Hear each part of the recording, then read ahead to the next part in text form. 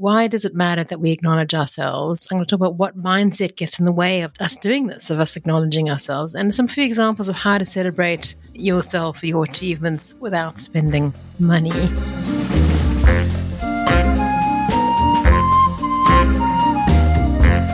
Hello and welcome to Unsaid at Work.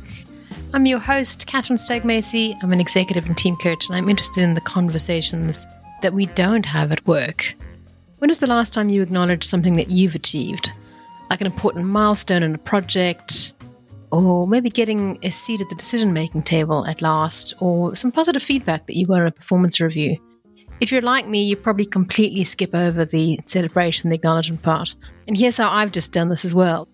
This episode is going to go live around the 1-year anniversary of the podcast. Now, that's quite a milestone.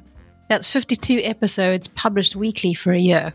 That's in the context that most podcasts don't make it past 3 episodes, and 90% of podcasters quit after 20 episodes. So according to the stats, I'm in the top 25% of podcasts based on a weekly download of numbers. But had I planned to celebrate that, any of it, even talk about it?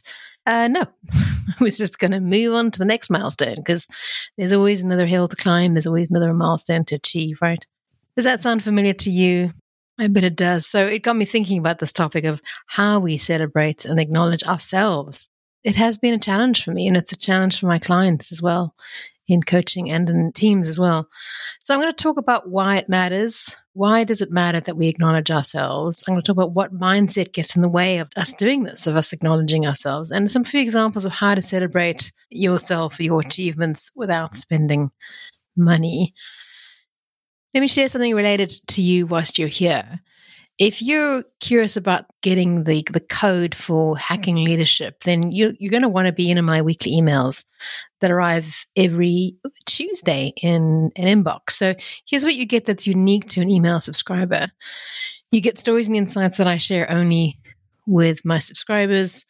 You get news when coaching spots become available, like they did in October. I almost never put that on social media. I also put special offers, like my lightning coaching sessions go in there as well.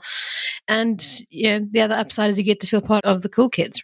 There's no cost to being a subscriber. Here's what one email subscriber said: if I could subscribe twice, I would. I love your emails. My heart beats a little faster, and I get a grin when I see your message from you in my inbox. I know it's going to be good. So thank you, Anita, for the lovely feedback. So why not join 4,600 subscribers on the newsletter by signing up? If you look wherever you're watching this, there should be a link at the bottom for weekly newsletter, and just a little click and you'll be on the newsletter. So I'd love to have you on there. Let's get back to our topic of acknowledgement and celebration, and talk about why we don't acknowledge ourselves, and therefore why it's not that easy for us to acknowledge others. I think so much of our dominant thinking in the last century has been about what's wrong with people. The thinking goes, if we can identify someone's weakness, then we can make them better. We focus on what's wrong rather than what's right. And our schooling and how we were parented really focused on criticism as a form of encouragement. Perhaps you can relate. I certainly can. My mother excelled at this. I remember the time when I had 95% in a maths test, and I was feeling quite pleased with myself. And she asked me in the straight face of what happened to the 5%. And she meant it. And she's not alone in believing that criticism is one of the ways that we motivate ourselves and we motivate other people. Our culture tells us this is how we become our best, by driving ourselves hard. If I'm not beating myself with a stick of criticism, then how am I going to achieve my goals? I had a client who once said to me, if I didn't drive myself like this, and what he meant by criticizing himself, I will be a benefits counter potato. All the performance appraisal processes that I've ever been part of have been based on the same idea. What's wrong? How do we find out what's wrong with you? Criticize that so you get better at those areas that you're weak at, and then we can get the best out of you. When I was a coach in coach training school, we were taught the skill of championing and acknowledging the client. This is the skill that kind of calls out the qualities of the person. So it might sound something like, you are courageous. I notice your flexibility and your generosity. Or, I really admire your tenacity. So notice it's really focusing on the qualities of the person. And we would do these skill drills where we'd stand in front of someone in the class and acknowledge them, like on the fly in a sort of drill situation. And I was completely rubbish at it. Every time I got into that position, my mind just went blank. And my coach pointed out to me that I wasn't any good at acknowledging myself. And it wasn't a skill I'd perfected internally. So how could I expect myself to do it outwards or with others? And I think that was just completely spot on. So a little confession about how I got over that. Before coaching sessions, I'd spend 10 minutes writing down what I thought I could honestly acknowledge in my client. It was as if I had to learn how to speak the language of acknowledgement. And over time, I've become really good at it, but I had to train myself into that skill. I hope the story makes it clear for us that for many of us, acknowledgement is just it's a foreign skill. And that's okay if you find yourself in that place. I want to talk about, why does it matter? Why does it matter that we should acknowledge ourselves and we should have the skill to acknowledge other people? Enter in positive psychology, the whole body of work in the end of last century, and a new way of looking at the human experience. So positive psychology asks, what qualities help buffer us against stress and illness? How do we increase happiness?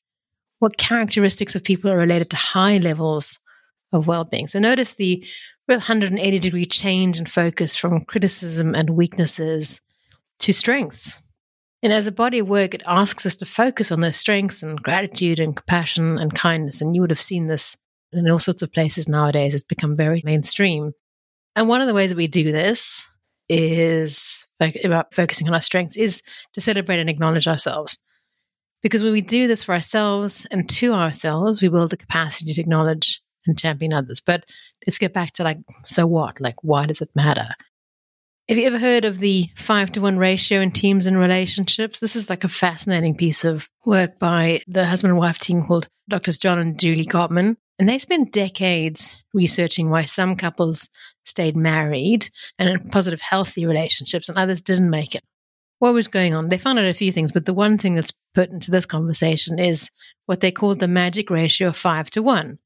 And translated, this meant that couples needed 5 positive interactions for every negative interaction. So 5 positive interactions for every negative one.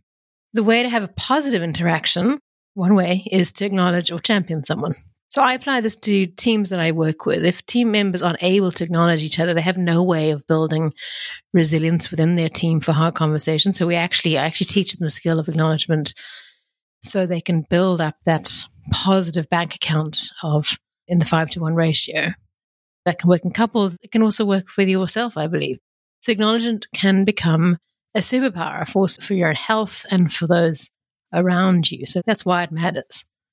When I first mention acknowledgement or celebration to a client, they think of alcohol and nights out and therefore money and hangover.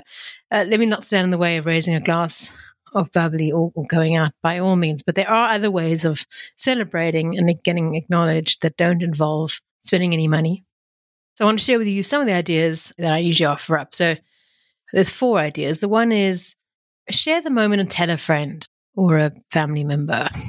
This might sound a little underwhelming, but there's great power in being witnessed. There's great power in saying to someone, hey, I really achieved this amazing thing. My podcast has made it to a year. Can you just celebrate this moment with me? And the friend and family member will respond accordingly. I mean, that is sometimes just enough. Another way of celebrating is having a celebration playlist, something you put on as a little ritual when something goes well, when you get to dance around your kitchen or your living room or the car on a drive home.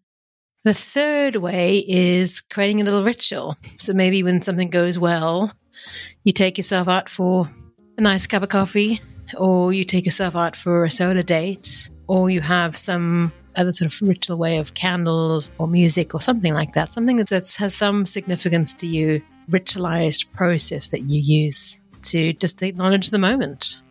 The fourth way is writing a letter to your future self. Now, this can be used in a variety of ways. There's a website out there, free website called futureme.org. And you can write yourself a letter in there and then tell it when to send it back to you sometime in the future. You can write many letters to yourself as well in doing this. There's something about writing down your achievement and celebrating it with your future self, which I think is a lovely way of acknowledging and celebrating yourself. So back to the celebration that I've been avoiding and the genesis for this episode, the 1 year anniversary of the podcast Unsaid at Work. I will celebrate. The how isn't quite clear yet. And maybe just putting this out there as a form of celebration. But feel free to email me and ask me where I eventually landed and how I did celebrate that. Let's you and I get better at acknowledging ourselves so we can gift this to our colleagues, our bosses, our loved ones. It's a skill that we have to do with ourselves before we can gift it to other people. Let's get at it. So this is your wing woman signing off for the week.